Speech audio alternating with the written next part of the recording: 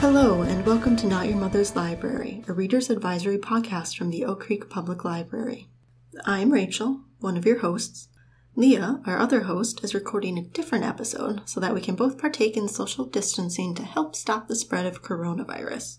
2020 is chalking up to be a surreal year, am I right? At time of recording, the library building is closed. Plus, our programs have been canceled through to at least the end of the month. To help you combat loneliness and boredom, Leah and I are planning to publish a handful of mini episodes of the podcast in between our regularly scheduled programming. We're just talking about books, TV shows, movies, and more.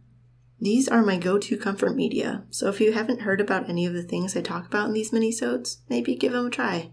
If nothing else, it'll give you something to do. My pick for today is the Uncharted video game franchise. Now, I'm not great at video games, especially platformers and shooters. Give me a point-and-click or a walking simulator, even a farming sim. Those are more my speed. Blame it on not having a PC or any sort of game console growing up.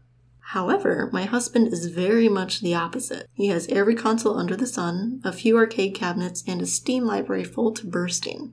The dude's got the reflexes of a cat and could 360 no-scope anything. So, thanks, sweetie, for broadening my horizons. I mean, I bought a Nintendo Switch because of this man. Anyway, I like adventures, and Uncharted presents a good mix of puzzle solving and all that other stuff I mentioned. I'm still not good at games in any sense, but they're fun, so who cares? I just finished playing through the fourth title in the series, A Thief's End, and not only does it look amazing, it has smooth mechanics, an intriguing story, and, surprisingly, a compelling villain. Trust me, those are rare.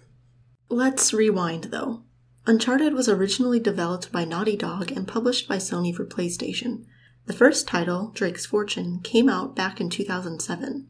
It follows treasure hunter Nathan Drake as he searches for El Dorado. The sequel, Among Thieves, centers around Marco Polo's lost fleet. Uncharted 3, Drake's Deception, delves into our hero's past. And finally, A Thief's End sees an older Drake searching for a pirate's lost treasure near Madagascar. It makes heavy use of flashback, which I think is always fun. There's also a spin-off game called The Lost Legacy, featuring characters seen in previous games. Oh, and there's one called The Golden Abyss that came out on the PS Vita. I haven't played that, but judging by the others, it's probably good, you know? The last couple of games in the franchise came out a few years ago on the PlayStation 4. They are suitably gorgeous, and that's actually a big part of the series. They take place in exotic locales, and atmosphere does a lot for the story. So yeah, visually, they're masterpieces. The creators used mocap technology, which looks impressive and makes everything feel more like a movie. The voice actors are excellent too, so props to the whole team.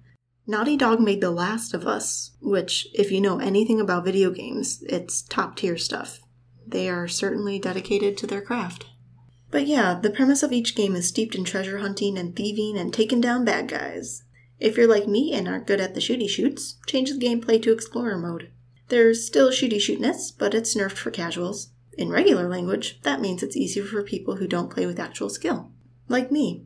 And really, it's not that bad. I played A Thief's End on regular and only died about 50 times. Keeps you humble. I saw recently that they're turning the series into a movie, which I don't know how I feel about it. The games themselves are like standalone films, especially the latter two since, again, gorgeousness. The cutscenes are so highly rendered that they almost look like real life. Plus, it kind of undercuts all of the work that went into making the games when some execs think that it would be more profitable if they just cast some Hollywood heartthrobs as lead characters and slapped together a plot. It's going to be a prequel too, which, prequels. I sound jaded, but we've all seen what happens with video game movies. I'm going to say some names. And you try not to cringe, okay? Prince of Persia, Hitman, Max Payne, Assassin's Creed. Ugh. The Uncharted movie is supposedly going to star Tom Holland and Mark Wahlberg. That seems like a strange casting choice, and I reckon anyone who's played the games will agree, but I don't know. Don't think I'll watch it, but maybe it will be decent. No matter what, go to the source material and enjoy that, because it deserves the attention. The series is available on the PlayStation Store, or you could order the discs online. I do not recommend purchasing games at a physical store, given the circumstances, so go digital or go home. For play-alikes, try the rebooted Tomb Raider games, a trilogy mostly available cross-platform. Protagonist Lara Croft is similar to Nathan Drake, going out on expeditions and searching through lost civilizations. Her adventures are a bit more supernatural in flavor, though. Another game series is Syberia, that's Syberia. It's point and click, and because of that, it's story-centric because the gameplay is kind of wonky, but there are some good puzzles. Movies similar to Uncharted include the Indiana Jones franchise. Indy's pretty much the progenitor of this whole category. You might also enjoy the Mummy franchise from the late 90s to early 2000s, or National Treasure.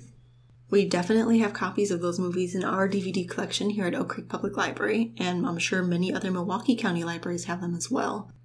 I'm not as familiar with action-adventure books, but you could go for anything written by Clive Cussler. The author passed away recently, but he wrote a lot about treasure hunting featuring cryptic history and action-based plot. His works are available through your local library, and you can find digital copies on Overdrive. Link in the show notes. Do you like exploring cryptic history? What about your own? The library has a couple of databases for exploring your own genealogy, including Heritage Quest Online, as well as Ancestry.com Library Edition. In fact, we received word this morning that Ancestry is actually allowing Oak Creek Public Library patrons remote access to their library edition of the database. This is actually a big deal because you can usually only use that specific database within the building itself, but now you can use it from home so long as you have a library card. I will put a link in the show notes. That's the end of the episode. Hope you enjoyed it, everyone. Keep an ear out for upcoming episodes. Check the show notes for everything I just talked about, and be sure to subscribe and rate the podcast if you like what you hear. You can reach us through the library's website or Facebook page. Be sure to use the hashtag #NotYourMothersLibrary. Thanks for listening, and until next time, happy reading and/or playing video games. Bye!